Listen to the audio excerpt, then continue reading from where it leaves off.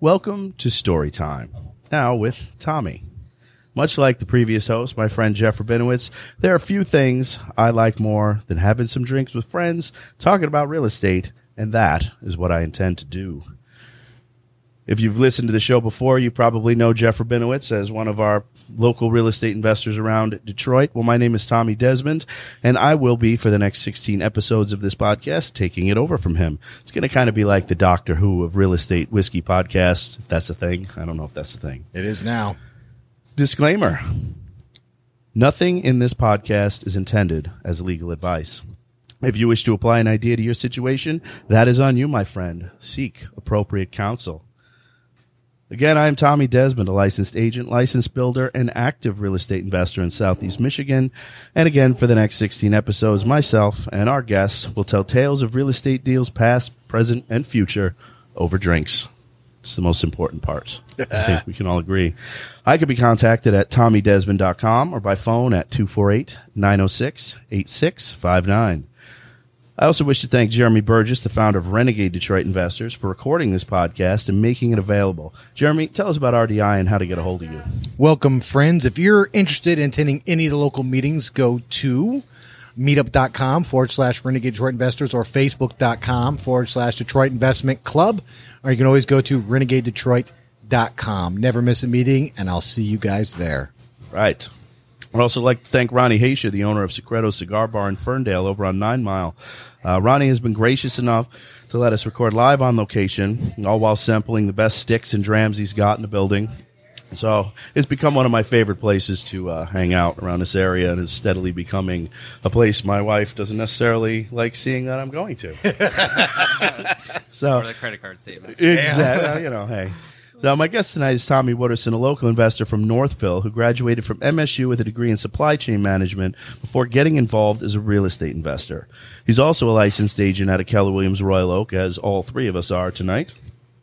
He's the owner of Property Rescue LLC, which he runs with his wife, Monica. So, Tommy, tell us about what you do and how we can get a hold of you. Yeah, thank you. I think we've all been drinking the Kool-Aid a little bit from KW, so it's a good table. It's a good table to be around. But Property Rescue is a company out of Royal Oak. We specialize in buying distressed assets, whether it's tax-delinquent assets or pre-foreclosures or you name it. We'll fix it up, bring it up to a retail state, and sell it for a profit. So that's what I focus most of my time on is doing more of the fix and flip type investing. How do people get a hold of you? People can get a hold of me, Property Rescue LLC at Outlook.com, or you can go to my website, MichiganPropertyRescue.com. There you go. Awesome. Well, Tommy's uniquely qualified to be in this podcast because you actually used to work for Diageo, right? Yeah, that's alcohol manufacturer, which is pretty interesting. A lot of people don't ever really think about how alcohol is made. They just think of a distributor or something like that. Really, a lot of people don't? I didn't really know. When I would say, hey, yeah, it's about my 30% of my mental process. Makes Guinness, and they make, any other vodka or something, they would never associate one company owning a couple different spirits and wine and beer, so it's kind of interesting. I'm sure Jeff Rabinowitz, when you're listening to this, you might be rolling around because he doesn't have the highest opinion of Diageo products. I thought he loved Diageo. He likes some of the stuff they produce, but I think he doesn't like anything that's a large marketing machine. And Diageo is the biggest game in the world. All it is, it's a marketing company, basically. They're a marketing company that happened to manufacture wine and alcohol and spirits, things like that. So, pretty interesting. And they own some of the best brands in the world, basically. Yeah, some of the biggest vodka, whiskey, beer brands that you would know of, they own. So, but the reason, Ciroc, Kettle One, all of it. So that's Ronnie in the background for those listening. The owner-operator of Secretos in Ferndale. He can't keep himself out of a whiskey conversation. It's impossible. This is. He was smarter than the rest of us. He literally made it his business, so he gets to write off all this stuff. We don't. Right now, I'm actually drinking a Diageo product, Crown Royal on the rocks. Yeah, what are you guys drinking? What are you guys drinking? Yeah, actually, this is my other, according to the protocol for the show. My other guest is from the Scottish island of Islay, and it is Lagavulin 8. This is one of the special editions. They just turned 200 recently, a couple months ago, right? And this is a special release that they did that is not really like a recipe from 200 years ago because they don't really have that, but it's an homage to what they thought the processes would have rendered. And it's an 8-year, which, Lagavulin usually a 16-year product. I think they have an 18 too. But I actually had a client who gave me one of these yesterday, the bottle, as a present for a closing, and I'd never had it before, and it's still unopened. But I wanted to try it, so I'll see if I'll open it or not. Now it's good. I just tried it. It's pretty tasty. It's very peaty, a little iodine-y. I like that, though, so I don't know if everyone does. I'd love to give you the notes of what I'm tasting, but Crown Royal's has a different sentiment in my heart. I can tell you a funny story about when I was working at Diageo with Crown Royal and why I like it so much is I spent a lot of time in Canada actually trying to perfect the bag that goes around the bottle of Crown Royal. So one of my roles... That's you? You did this? That was me. So I outsourced it from China to Vietnam. So if you look at a Crown Royal bag and the R and the C connect, that bag comes from Vietnam. If they don't connect, it comes from China. And so I spent a lot of time in Canada when we were trying to figure out a newer manufacturer that could produce it cheaper for us with the same kind of cotton and things like that to figure out how it would go on the automatic bag machine and not drop the bottle. And the Vietnamese could not perfect this bag, and so we had to literally bring in rocket scientists to reverse engineer this bag so that it would run on the manufacturing floor and not break the bottles. Stop trying to go to the moon. We fucking communists. So spent a ton of money with some literal rocket scientists to figure out this bag opening device and how they could perfect the design. Wow. And so that's why I'm drinking Crown Royal. That's kind of funny. You don't actually think about that kind of stuff too often. You do, wow, it's sweet. That's the purple bag place, but you don't actually think about all those moving parts. Yeah. Saved a ton of money. It was an emerging market for us to look into. They could produce textiles way less expensive than what China was producing because China's on the up and up, competitive to other prices around the world. And so it was an interesting project, and so Crown Royal always has a little... It's built into your soul. Yeah, spent 2 years on that project, so I like to enjoy Crown Royal. 2 years doing that? 2 years. No, that makes sense. I mean, there's so much logistical concern that goes into that kind of thing. It's not that surprising you'd spend that much time doing it. Right. The cost savings that we had were probably washed away with the amount of engineering that went into finding this new bag for a tour. But right. Yeah. That sounds like a pretty good job. How old were you when you did that? I was right out of college, so it was the first job I took. I was 23, worked there for a couple of years in Chicago, and that sounds like a fairly debaucherous job to do when you were a young guy. Yeah, it was a fun one. How much of it do you actually remember? Yeah, I won't comment on the air of that one, but enough to keep my mouth shut. Yeah, a lot of fun. Like they have great brands, and every headquarters has a bar there. And so the downtown office is awesome. They have a bar at the top of on Wacker Drive. It's unbelievable. I could have all my friends on Thursday for a happy hour to come up and have free drinks, and you'd have mixologists that were world-renowned pouring us drinks. So it was a lot of fun. Oh, that's awesome. Yeah. Is that a special Crown Royal or just Crown a Crown Royal? Just regular Crown? Yeah. I'm Come on, man! You're supposed to get flashy stuff here. I might get a little flashy after this one. Jeff Rabinowitz is judging you from afar, harshly. He's not in his grave, but if he was, he'd be rolling around. But no, all right. Well, moving on. One of the great parts about sitting here drinking is the fact that we get to talk about real estate while we're doing it. So, we've been involved in a handful of deals together over the years. What specifically are you working on right now? You got a fire damaged house recently that you were... Yeah, I just completed a fire damage in Farmington Hills, which was a pretty interesting deal. How'd you come across it? How did you get it? And then what was the process of dealing with it? So there's an attorney. I don't know if I should be name dropping some people, but I have some connections in Royal Oak, and an attorney had a fire damaged property that the current homeowner was upside down on where they were because of how everything had shaken out. So it was an off-market property. Off-market deal. So it was high level, what you would refer to as a short sale. The bank was willing to take less than what was owed due to the circumstances. But additionally, there was another layer to the problem is the homeowner was also facing jail time. Whoa. For potentially burning his own house down. An insurance fraud, if you will. So, and I don't know how much I can, say on the air on that one either. But so it was an interesting deal that was brought to my plate. Yeah, allegedly innocent until proven guilty. guilty. We did the legal claims already, so I think we're safe. Yeah, this is totally disclaimed. This is not legal advice, and in fact, we're making it all up, so none of this is even real. Right. So I got wind of the deal. I went over there and saw it in person. It was awesome. It was only the upstairs of a colonial that was burnt. Okay. And everything else was pretty immaculate beyond dated. So you had some wood paneling on the main level and outdatedness, but aesthetics were there. And as far as structure went, it didn't really hurt the structure at all. So any of the fire was looked to be or appeared to be put out very fast, and there wasn't any damage to the roof trusses or anything that would be of concern. Structural damage that was expensive. I mean, it was charred, but it wasn't anything that was crazy. So I took a look at it real quick, called them back and said, hey, this is the number I'll take it for. Let's do it.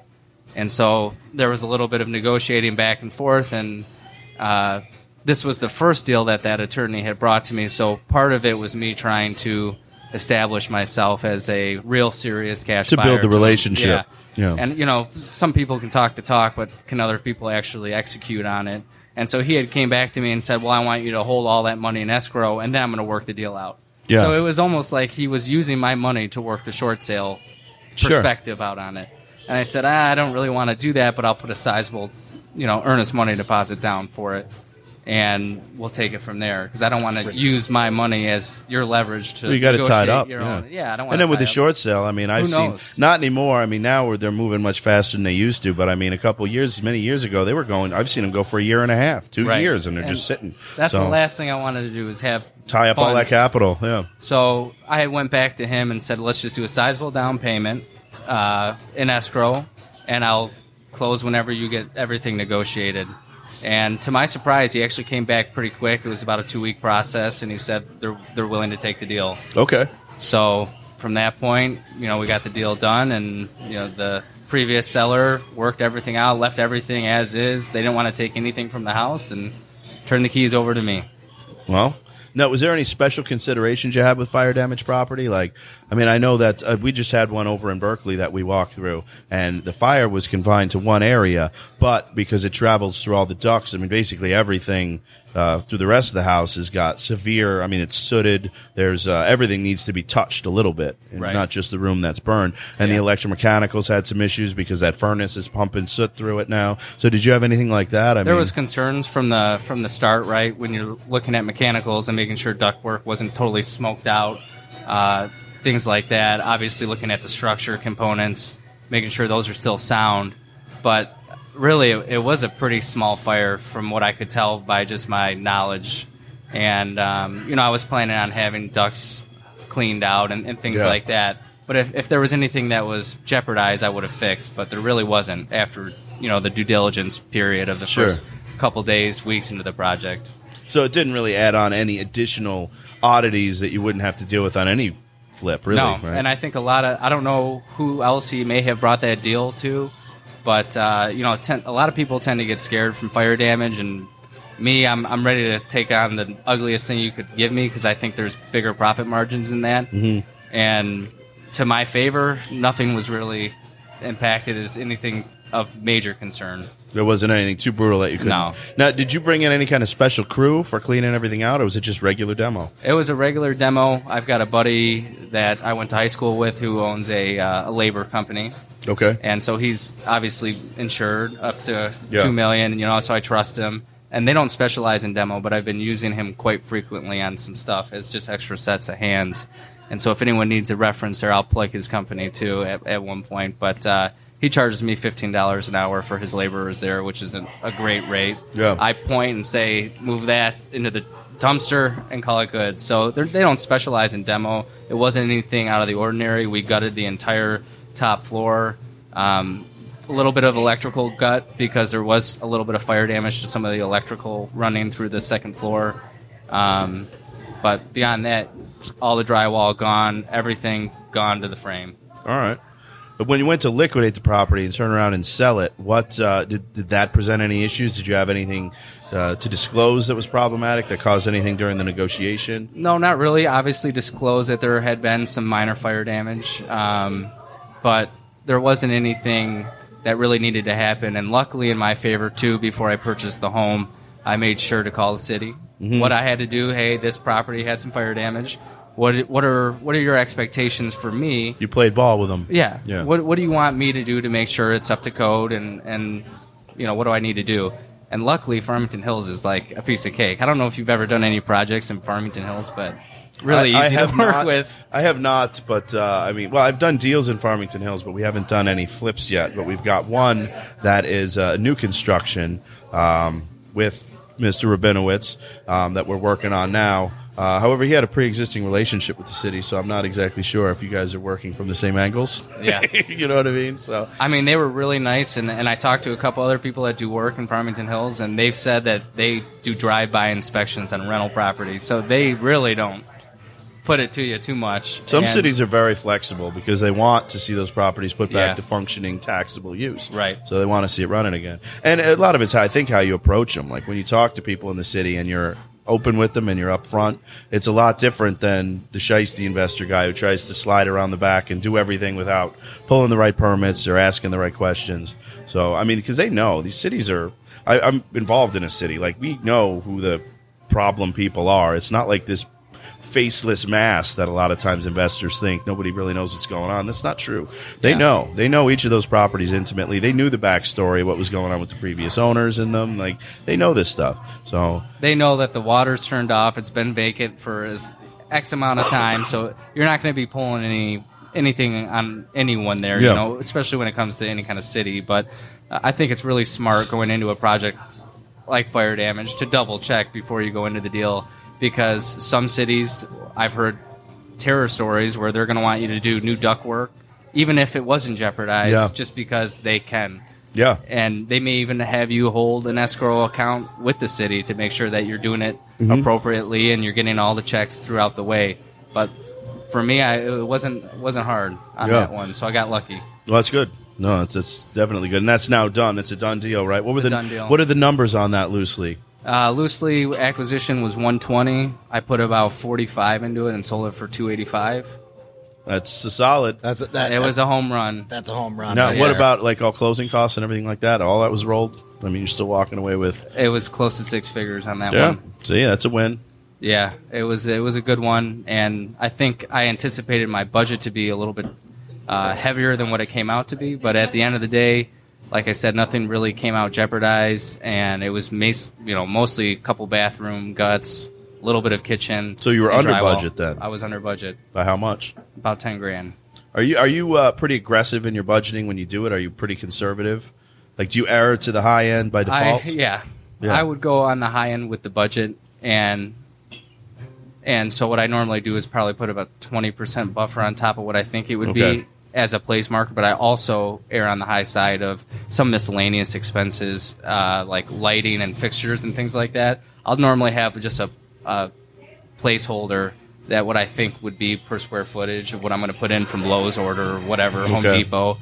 And typically I err on the high side of that one as well. Where do you get those numbers from? Just historical projects I've worked on. Okay. So I keep every project I've ever done, I keep a running tab of what the price was per foot, who quoted it, all those kind of metrics.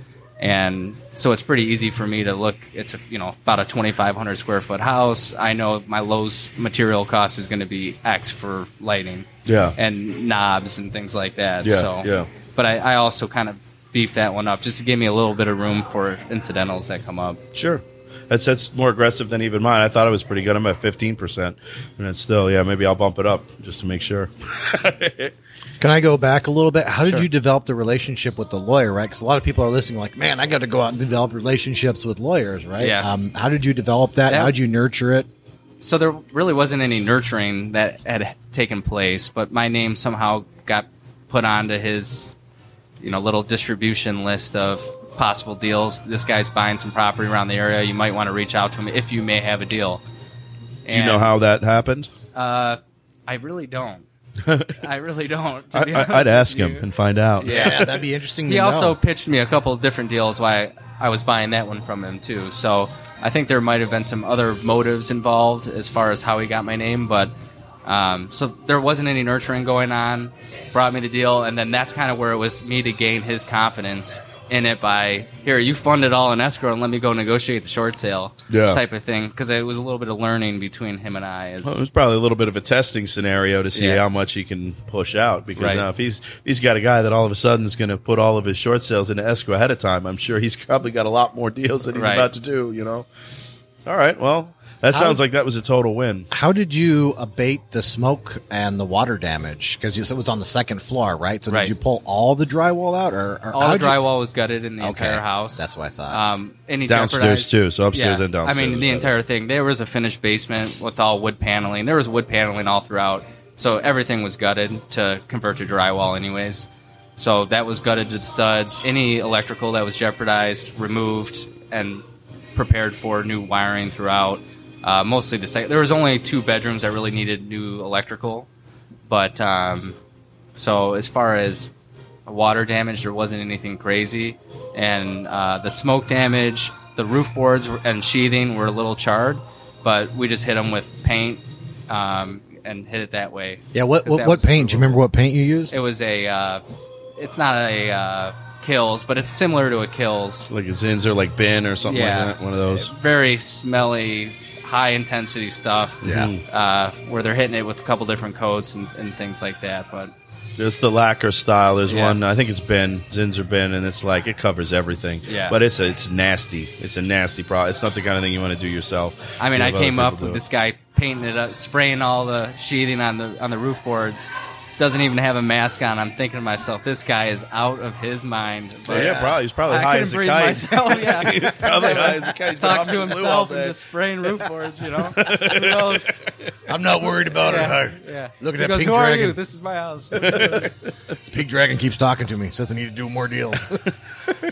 So, I mean, are they all, when you sub stuff out, how do you handle that? I mean, do you get one GC? Are you the project manager? Do you GC? I mean, how do you handle the management of the actual reno? Yeah, unfortunately, I say that, unfortunately. I normally handle the management side of it. I can't find a reliable GC to trust on any of these, and it's a struggle that I have because it puts me too involved in it sometimes, but I feel that the best approaches that I've found over the years is sub everything out to really good subcontractors that are going to charge you more than what a lower end subcontractor would charge you, but they know what they're doing. So if you're paying a little bit of a premium for a good ceramic guy to come, he's going to blow that bathroom and any tile work out 2 days. He'll bring a crew of 5 guys and they are working their ass off.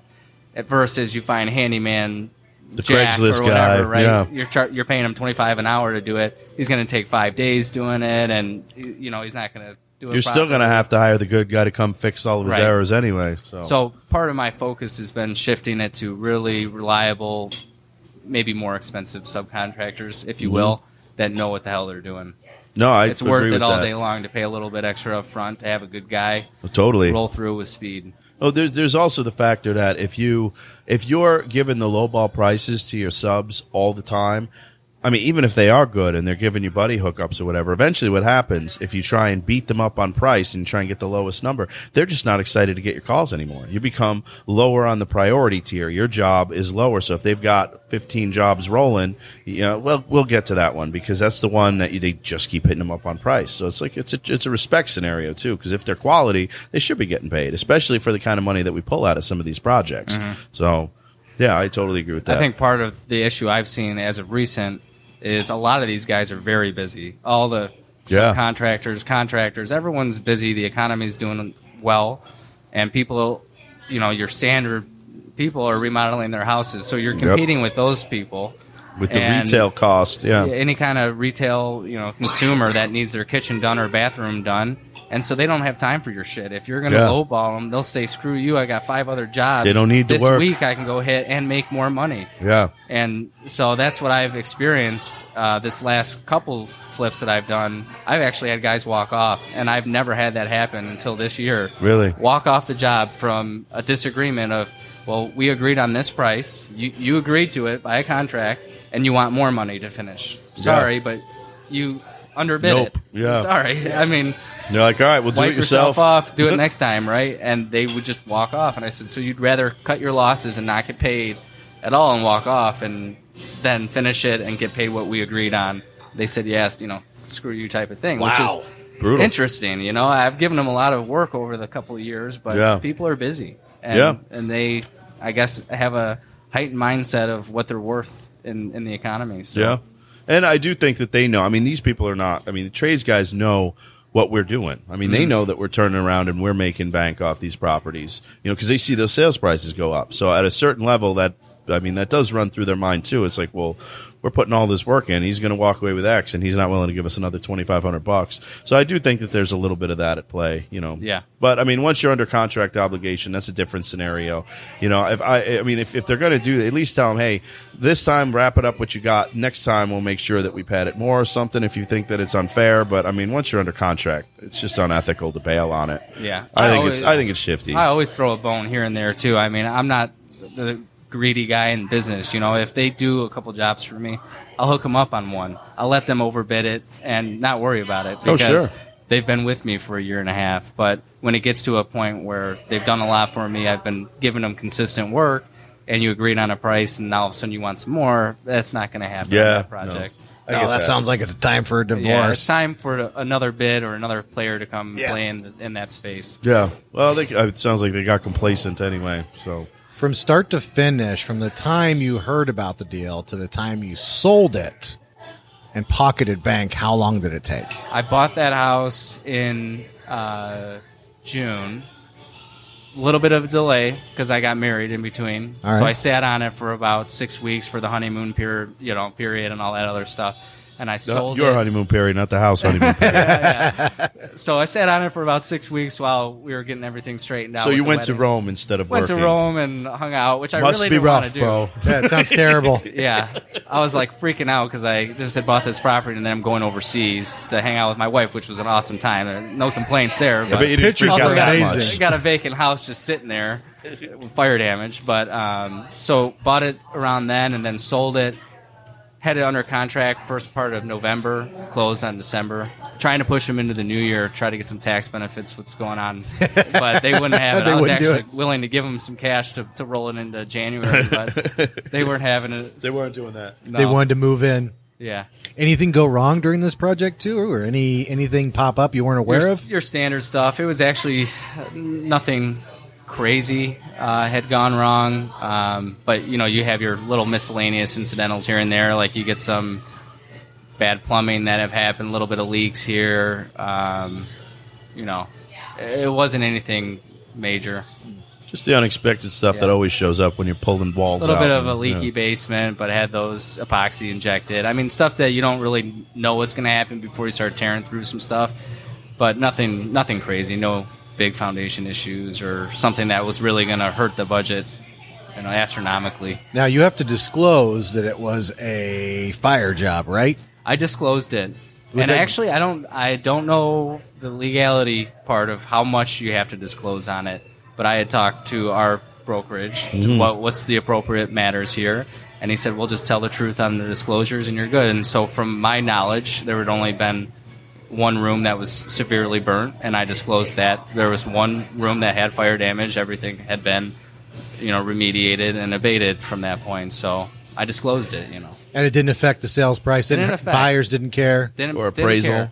Didn't care. It didn't affect the appraisal, and actually, the guy that inspected the house didn't even know that there had been fire damage, because I had left when I got the inspection back, and he said they sprayed the roof boards, possible covering up of mold.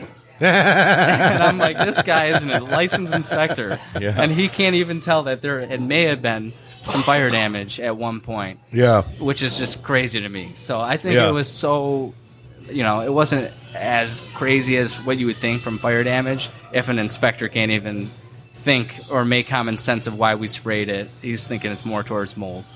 Did you need any engineering write-offs or anything like that for structural Nope. integrity? They didn't Nope. require any of that. Didn't require any of that. Okay. All right.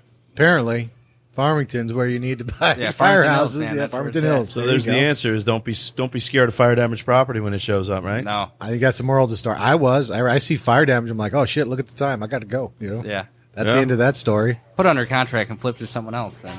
That's At might least, be what right? I do. Yeah. Come on, Jeremy, you're supposed to be the one that says that. You're not supposed to have him say it to you. Hey, man, he's the first guy I know who's really done a fire job like successfully that I know of, that I believe anyway. So, Yeah. you know, everybody's got a war story, and you look at him like, I don't know about that, but I mean, it sounds crazier than really what it was. Like I said, structure wasn't jeopardized. It's like bad drywall that you're just taking out. Yeah. And that's about it. And once you reset everything, once all the drywall's out of really any project, I mean, everything gets easier than it is if you're trying to work around drywall and there's things hidden in the walls. Like once you pull everything out, it's relatively easy to do all your electromechanicals because you can see everything. Right. So it opens everything up. It's a clean canvas to start on. So any of the electrical that needed to be replaced, easy to get in there and redo it. Put the proper amount of smoke alarms up and things like that, and drywall it up, and Put a couple paint it extra. down. Put a couple extra. Put a couple extra in the room for that. Found a bunch of crazy stuff in that house too. I'd imagine. Hey, what'd you find? Lots of crazy things. Things you that can't just say disclose. crazy things Lots and of, leave it at that. Sexual toys. All right. That they had in every crevice of this. Really? In every room. And like I said, they didn't take anything out of that house, so they left it as is, right? And Did you take there was some pictures? interesting stuff. Lots of pills, lots of Viagra, Wow. all kinds of, I think I'm getting a sense of what Interesting this inner life was like at this property. Maybe that's tormented why it man. caught fire. yeah. Oh, that's intense. Did you Well- take any pictures, just out of curiosity? Did I what? Take any pictures? I've got pictures of right. some of the stuff. I can show you some of the I don't think he's talking about the house. I think he's talking about No. Yeah. The the fines. footlongs that I pulled out. Yeah, I What? got some pictures of them. Oh, my God. You didn't keep them, did you? It was a running joke with the demo guys for about a week, though. It was kind of playing hot potato with some of those items. It didn't make it into the dumpster until like the final day. Put it in his front seat of Yeah. his truck. I don't know where that came from. Right, sure, bud. At least it kept him happy and enjoying it for a week. Oh, my God. You just kept finding it, too? Like every... Yeah, Oh, my I mean, it God. was pretty impressive, actually. And then I'm thinking, well, who was this guy?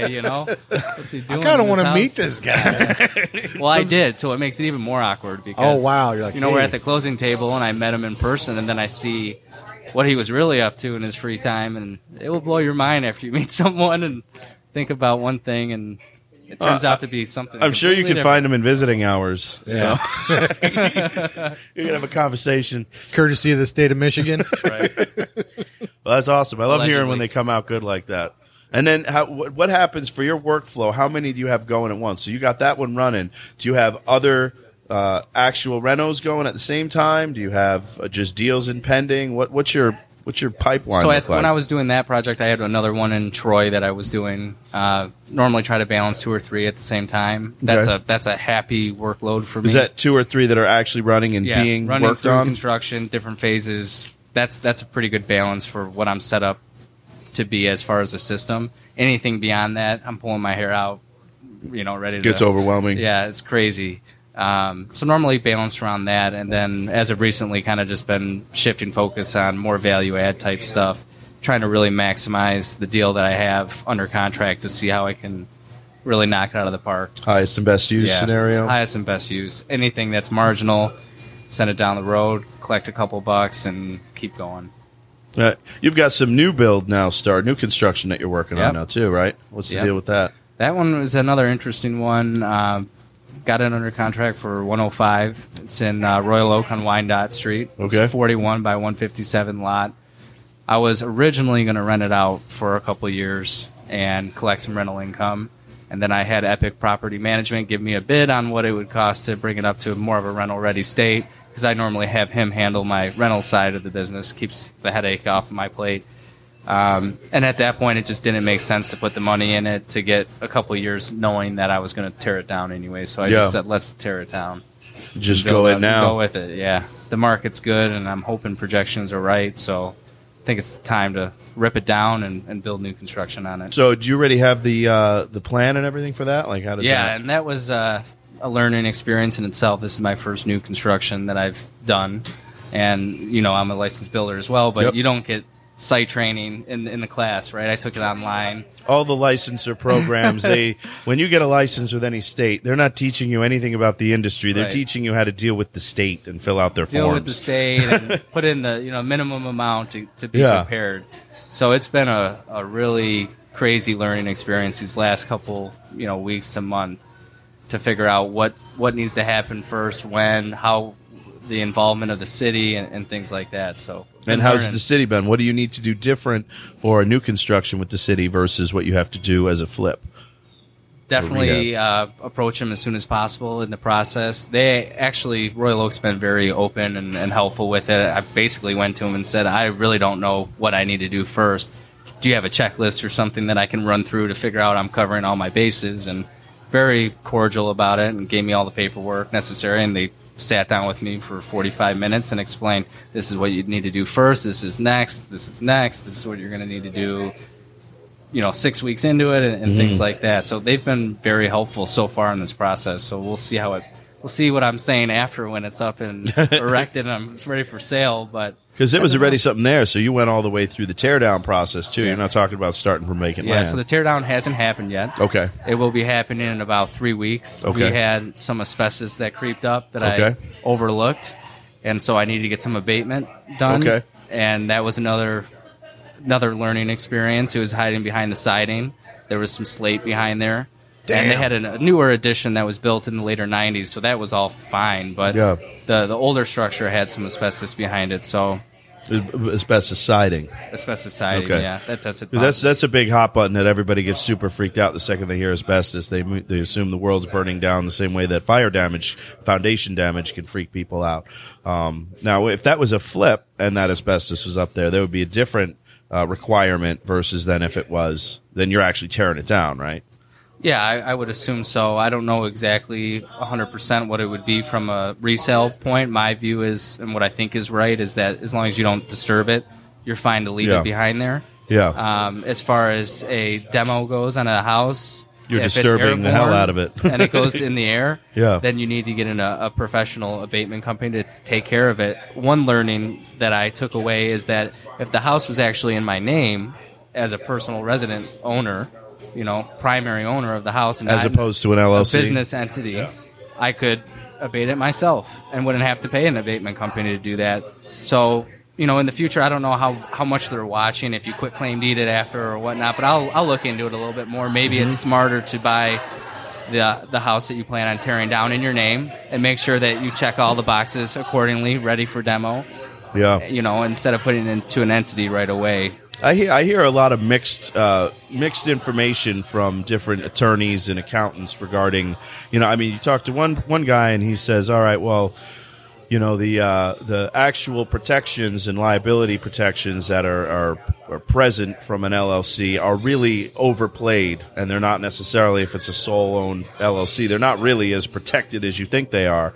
And I know a lot of guys that'll just hold everything in their own personal name because they're like, at the end of the day, if you even do some minor thing to pierce the veil, or if they really want to come climbing into your finances and get get your capital out of it, that with a single member LLC, and even sometimes in an S corp, that they could relatively easily do it. So I've heard it both ways. I personally have got a mix of them. I don't have any properties in my own name outside of my residence, but I do have a lot of them grouped together in LLCs. So I don't know. But that's good to know. I didn't even know that. It's an interesting learning. I figured, I didn't know you if I could would have abate just it kept it yourself. in my own name, I wouldn't have to pay a couple $1,000s to have some guy rip off the That siding. was my next question. How much did they rake you over the coals to pull off? I got multiple siding? quotes. And the first couple gave me, the heebie-jeebies a bit. I mean, $5,000 was the first one. He was crazy.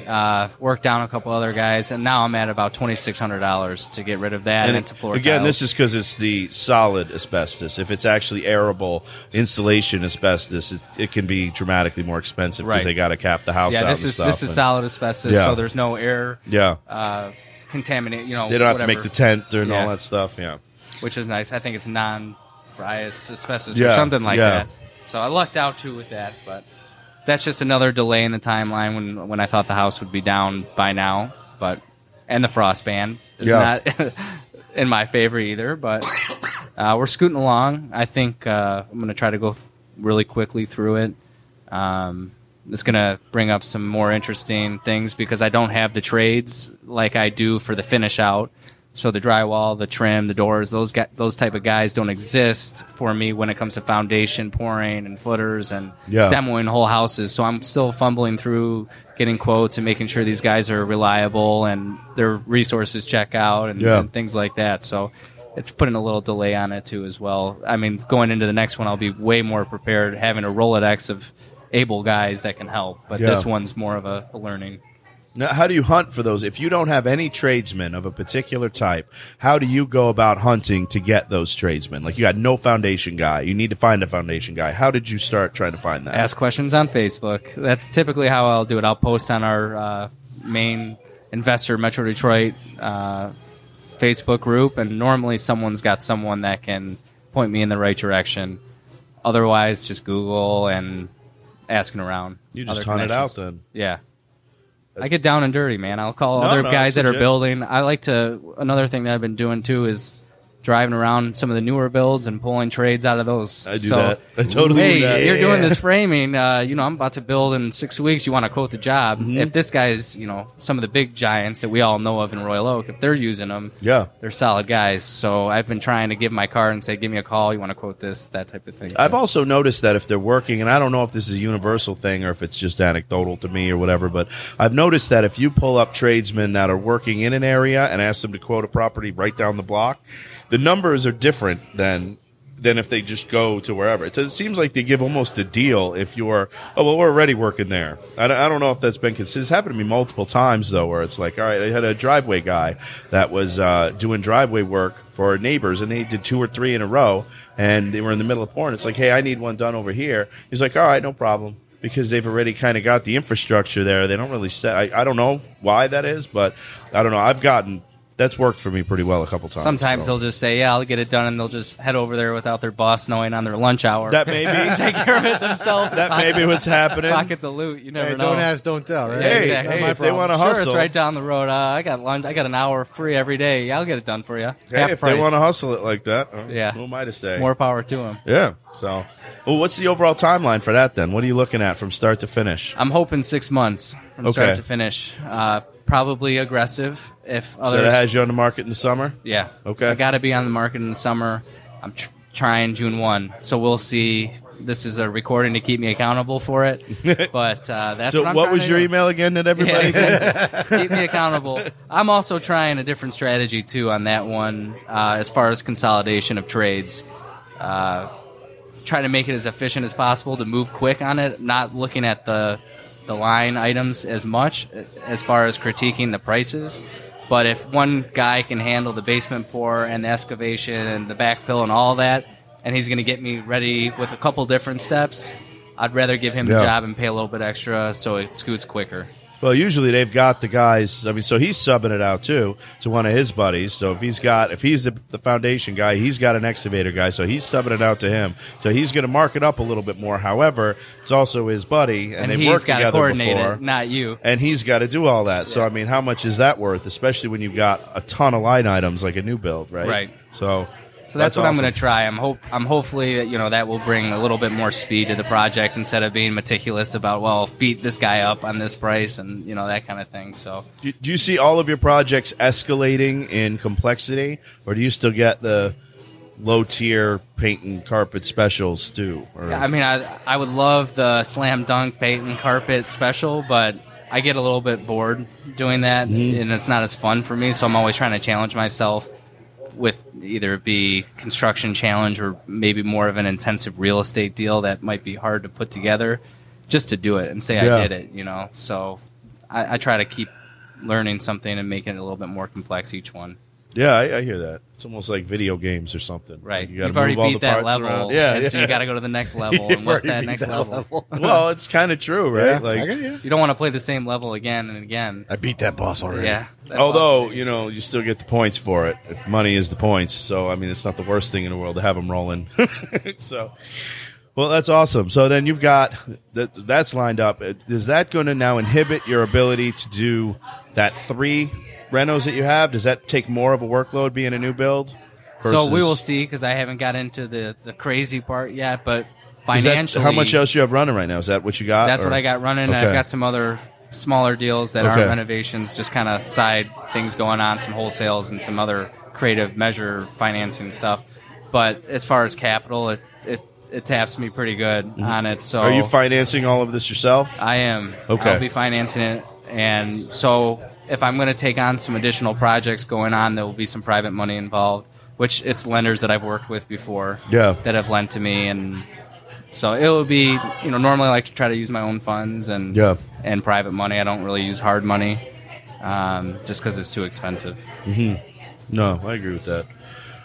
You're also doing some lease option stuff, right? You have a lease option project going? Yeah, that's really interesting. It doesn't seem like that would be a natural fit, especially in this current climate of regulations. So talk us through this, man. This is interesting. And I'll briefly touch on it because after the whole hardcore land contracts by Alan Daniels. Enough to scare the shit out of anybody. Originally, it was going to be established as a land contract, but I've done some modifications on how that deal is going to play out, and it's going to turn more into a lease option with no down payment, with a solid return for myself, and a little bit of time for the new person to buy the house. But just high level, we'll run through some numbers. Property's in Dearborn. It's worth about $95,000. Person's been living in there for 7 years. Somewhat of a second tier, third tier friend into my network. Okay. That would like to buy the house eventually. So there's some trust there too, right? Don't know them, but referred through my network that I would maybe help them out on the deal. And so came to me about it. I pulled the comps. Looks like it's 95, slam dunk. He's going to buy it from the current owner for 40, and he wanted me to buy it for 40 and land contract it to him. But after, like I said, learning a little bit more about the hardcore regulations, I said, let's just do it this way where I'm going to buy it for 40, I'll sell it to you for 50, no down payment. I'll make 12% return. You handle everything else as far as utilities, water, maintenance, things like that. You'll get 2 years to try to repair your credit, and then you can buy it back from me. I definitely know he's going to default on it, so I'm more playing on the upside of the deal. Talked to the previous owner who I have under contract with. He hasn't paid in like 18 months. So unless he's saving to pay me every month, it's probably going to be a quick default. And that's why I kept it to be more in control, too, is it's most likely going to be an eviction pretty quickly off the bat. And then I'll just flip the house. It's in great condition. I mean, it needs maybe 5-10 for market ready. And so it would just turn into another avenue of a flip for me. That's interesting. So you didn't want to have to worry about going through any sort of redemption period with the land contract, the 90 days, everything else like that, right? Right. Yeah, okay. Was this Alan Daniels approved? Did you run the modification by him? I haven't run it by Alan, but I'm willing to roll the dice a little bit on this one. Because he will come for you. He will come for me. He'll be in your inbox. It doesn't mimic a land contract from what I've learned from Alan. It's basically a lease that we'll have in place, and he's got an option to buy it in 2 years. So it doesn't have a scheduled payment or amortization schedule like a land contract would have, and there's no down payment. Yeah, no equitable interest, right? Yeah, nothing that could even be construed as equitable interest, right? Yeah. So I feel like I'm pretty safe on it, but, we'll see. Have you seen that Oregon has just updated their licensure rules to include anybody with any equitable interest in any component of a real estate transaction needs to be licensed. Well, you think I became an agent because I wanted to be a fucking agent? I kind of feel like you don't want to. Wait, what? I think. Do you think I feel like I crossed over to the dark side? Like join the empire. Fine, I fucking will. So you think we're the dark side, huh? Yes, I do. I do. But the wholesalers are the light side. I don't know about that. So in your world, there just isn't a light side. That's yes, that would be correct. It's just Alan Daniels alone. He's the light side. Well, he made a compelling argument, and then all you have to do is watch all the lawmakers, and you're like, yeah, no, they're probably going to do that. No, it just happened again year after year. And they'll Alan follow each other for sure. Absolutely. Well, as far as I understand, Oregon's the first one that officially did complete equitable interest for all licensure, right? So, that's basically everything. You can't sell contracts. You can't do anything. Any kind of equitable interest is you have to be licensed for. Get licensed. I think it's a benefit for sure. I think for as easy as this, honestly, I mean, you can be a retarded monkey and can get a real estate license on accident, which, there's a whole different argument for whether or not that should be allowed. I'm not a big pro-government regulation person. However, when you've got, some of the people in our office for our front desk girl has a master's degree, and there are agents in the office who just had to pass a 40-hour course, and they don't know their ass from a hole in the ground. I mean, there's definitely... My wife is a cosmetology license. She had to go 2,000 hours of class to get to cut hair, So, I mean, there's that can only go for a certain period of time, in the climate of how the regulations we've got to deal with are. Like, I mean, it's not going to last forever. And it's not the worst thing to have to go through, to have that check and balance, to make sure that the people that you're dealing with are paying attention to updates in the law. I mean, Con Ed, whatever, it still gives you at least an update year by year, what's changing. So you're at least abreast. Not everybody is proactively hunting for this information. Some people just latch onto what they know and they roll with it forever. And they could be exposing themselves in ways that they're not prepared for. They don't realize what they're doing. So lots of benefits, but I saw you got a second drink there. What'd you get? Yeah, what did you get? This is just to tell them what do. I didn't. I'm not getting pushy here because this is good. I'm into this. I'm listening to all of your stories at the moment, so I'll get another Lagavulin later. But I wanted something a little. That one tastes good. Yeah, what I is wanted that? some Talk cold. about it. Well, I'm looking at your big, awesome ice cube and yours, and I'm like, I want a cold beverage. This one's neat. I need Jeff, a he's cold kidding. one now, There's so. no ice cube in it. Aren't we being video recorded? He is not going We to are. look on YouTube. No. I don't even know if he knows how to get to YouTube. He's going to text me, I got to YouTube. He's outside watching. All right. So as far as it goes for when you roll money from project to project, how does that look? Do you have any tax scenarios? Do you do 1031s? Do you do any of that kind of stuff? Or you literally just take it as taxable regular income and then roll it as a purchase? Smashed like 38%. Okay, that was the question. Are you getting murdered? It's really tough getting murdered, but I've had the conversation with CPAs and tax advisors to see if I can 1031 it, and the whole fix and flip moving from project to project does not really. There's That's not really what it's no for. benefit. It's not what it's designed for. That's not what it's for. So It's for people that have been holding property for years and they're looking to get out of one and get into another. Yeah. It's there's really no benefit for me. I mean, there may be a benefit. I'm sure there's a scenario you could play out where you may see a benefit from it, but for the time and energy involved, it's just not worth it. Sure. What's the overall goal? What's Property Rescue's goal here? Are you trying to stack rentals at the end of this? You just making the cash flow from the flips? What's the end game? I mean, for me, I always just look at it from return on time and money too. Those are kind of like a combined little metric for me. But end game is to be retired early, hustle while I'm young, and build it up. Obviously, I'm still buying rentals. If there's a good deal, they make sense for me. But a rental can be anywhere from 12 to 20%. Return when fix and flip, you're 100% return on your money. So if you're using it the smartest way possible, even though you're working with it, but with your work and your money, I mean, you can really make some really good returns on it. So I'd rather hustle and do it that way, even if I'm getting huge tax implications for it. Sure. It's still working okay. Like there's a whole model difference for that, right? He's trying to build capital, right? You're in a capital accumulation phase, right? So a lot of times you do things that maybe don't necessarily make sense. But you need to build your capital up and then work something later. And I think it will feed the nest egg with a decent amount of capital. So when I do want to slow down and stay with rental properties or whatnot, I'll have the funds available to deploy and buy a ton of rentals. Now, do you lend too? Do you lend out? Yeah, I've lent on some deals depending on who it is and what they have in mind and the partnership that's involved. But I'll lend it if I have it. Yeah. All right. That's some crazy stuff. I don't know about the lending thing, man. You have a high risk tolerance, sir. I like you. I'm not afraid to lose money. That's one thing that's for sure. So that might be a little bit riskier than other people, but I'm just not really that afraid to do it. And luckily, my wife sees eye to eye with me on it. So that's pretty interesting. You've got your wife is involved in the business to a certain extent too, right? Because I see her when you post on Facebook, she's in there smiling, tearing stuff out too. Luckily she just loves me a lot and wants to hang out with me all the time, which is nice. So the involvement's really not there, but she likes to hang around and talk to me while I'm figuring stuff out. Or she's very involved when it comes to decor and picking out paint schemes and what kind of trim should we put on, or what kind of doors. Is it the 2-panel rounded top? Are we going to go 6-panel doors? And it brings a good set of eyes, because a woman's going to buy the house from me in the end, because she's going to tell her husband what she wants, and it's kitchen and bathrooms. 100%. And I'm basically colorblind, so she's got my back on that. You know what I mean? So she'll come in and figure out what's the best for the property. And so she's working with me. She's a hard worker.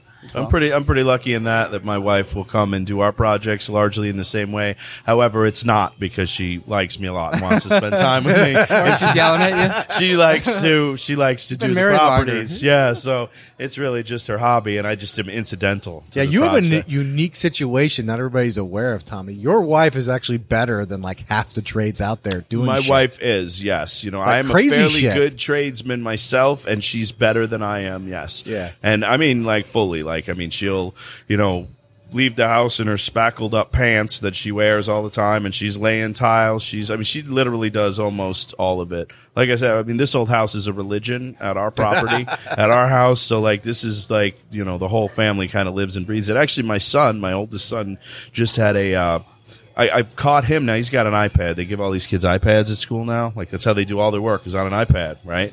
And that's it. The school gave, you know, and he's had it. He keeps it all through the summer, and like, that's his iPad. And we were waiting to go to school the other morning, and I'm looking at him, you know, what the hell are you doing? And he's doing floor plans. He's got a floor planning software. Oh, he's like, it's Floor Planner 5 from, you know, Apple or whatever. And he's literally designing. I mean, he's a kid. He's sixth grade. Like, and he just had a class today. Not a class, like a show for, he built a whole, stand up, kind of like one of those architectural models, you know, but it was done out of cardboard and foam core.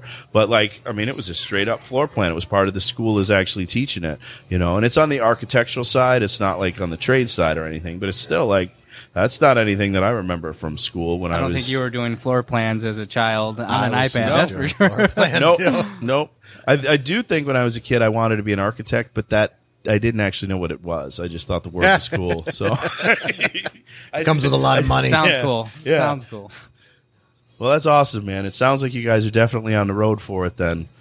Yeah, we're staying busy. We're trying to do as much as we can. No, it's pretty freaking awesome, man. It's fun watching you too. So keep it up. I like all the posts on Facebook. And do you push people to your Facebook page out of curiosity? I mean, not too much. Not too much? Not too much. So that's for friends and family mostly? Friends and family. And it's fun to watch, though. Yeah, it's good. And, you know, I think with the new build stuff, I really plan on beefing that up a little bit.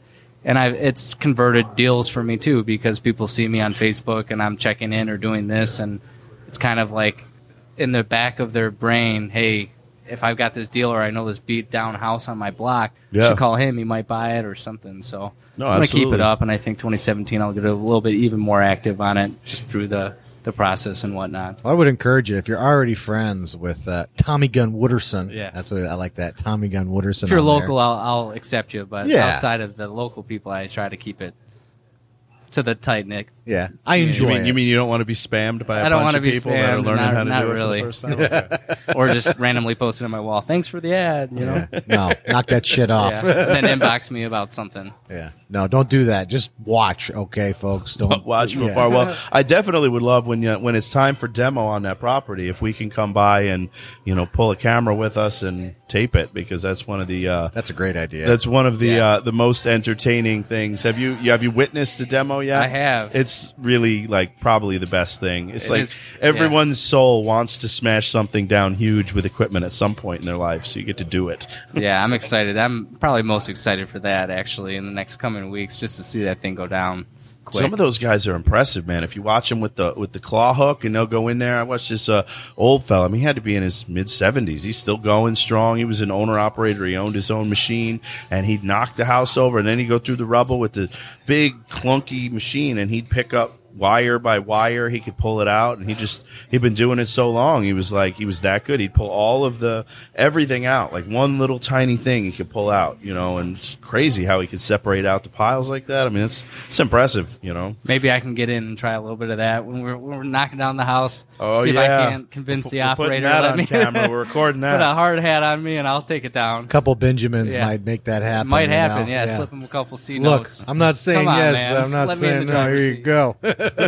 Let me ride this thing. Leave for 10 minutes and come back. That would be fun. I would sign up for that any day. I was destroying shit with my little Tonka trucks back in the day, 4 years old. My Hot Wheels, I wanted to smash things, right? I think that's every guy's dream. It's the same thing. Same thing. Doing it bigger. Real life, and you get to make money. It's like even better. It doesn't even seem real. It doesn't seem fair. If we can drink and smoke at the same time, I might just die of happiness. Well, I think I really appreciate you coming out. I think that wraps us up probably for the first episode of the second season of Storytime with Tommy. I appreciate you coming out and having drinks, and I think we'll probably still have to have one or two more after we go off air. But you have anything else you want to tell anybody? How to get a hold of you further or anything like that? No, I mean, if you're just interested in learning a little bit more, I'm always open to help people around. I feel anyone in the Metro Detroit Facebook group, if they have questions, they can inbox me. If I don't know, I can at least point them to someone I may have come across that might know the answer. So I'm always open to help people, or if they want to come see this house go down too, and just link up with me. And if they want to send you deals. And if they want to send me deals, I'll definitely actual open to deals, not daisy chain 15 not daisy times chain, deal. No address. Say it ain't so. No that never pictures. happens, right? That doesn't exist. No. Yeah, we've been weeding them out pretty quick though, as of lately. So. It's getting more and more hostile. It's getting pretty savage now. I know. It's I just am completely fine with this. In fact, I like when the people come out and start trying to protect these pieces of shit. That's even more fun to watch. I love watch them get tore up, There's a lot of trolls on that Facebook group, so it's fun to watch. But yeah, I mean, I just get a hold of me if you want to learn a little bit more, or if I can learn something from you. I'm always looking to learn from people that are doing crazier stuff than I'm doing. And I'm always willing to get a whiskey with anyone, too. That's why this kind of podcast is perfect for me. You're a little dangerous, man. Jeremy has referred to me as somebody with a, quote, heroic constitution. Absolutely. And last time I went out drinking with you, I woke up on my office floor. So I think that Diageo training must be pretty serious. Yeah. You got a golden liver. I don't think they have, what were we drinking that night, Fireball? Fireball. Yeah, they don't have Fireball here. I think this is just normal, higher quality whiskey. Fireball will really sneak up on I don't think it was the beverage. I think it was the quantity. Some say. Debatable. All right. Well, that was it. Episode 1, Season 2, everybody. You can, again, you can find me at TommyDesmond.com. Also check out RenegadeDetroitInvestors.com. That's where you can check this out on SoundCloud and iTunes, correct? RenegadeDetroit.com, SoundCloud, iTunes, Stitcher, Google Play, all the things. Check it out. And, folks, before I let you go, takes a lot of time out of both these Tommies today. We got Tommy Desmond and we got Tom Wooderson here. They have better things they could be doing. And instead, for free, for you, they got together to drink some whiskey, tell some stories, smoke some stogie. So, first of all, let's hook them up. Let's share this podcast. That way they can see it being shared. Good things happen. Also, go on to iTunes. I know I say it every time. Rate and review. And if you like this, right, so I can't live without Storytime with Tommy, right? That way we know. And that's one way you can help them out. If you enjoy the podcast, if you don't enjoy the podcast, go somewhere else. And for everybody who has been sharing, thank you so much. We really do appreciate it. And if you haven't already, I really appreciate your time. I know you can be doing anything else. And until the next podcast, take care.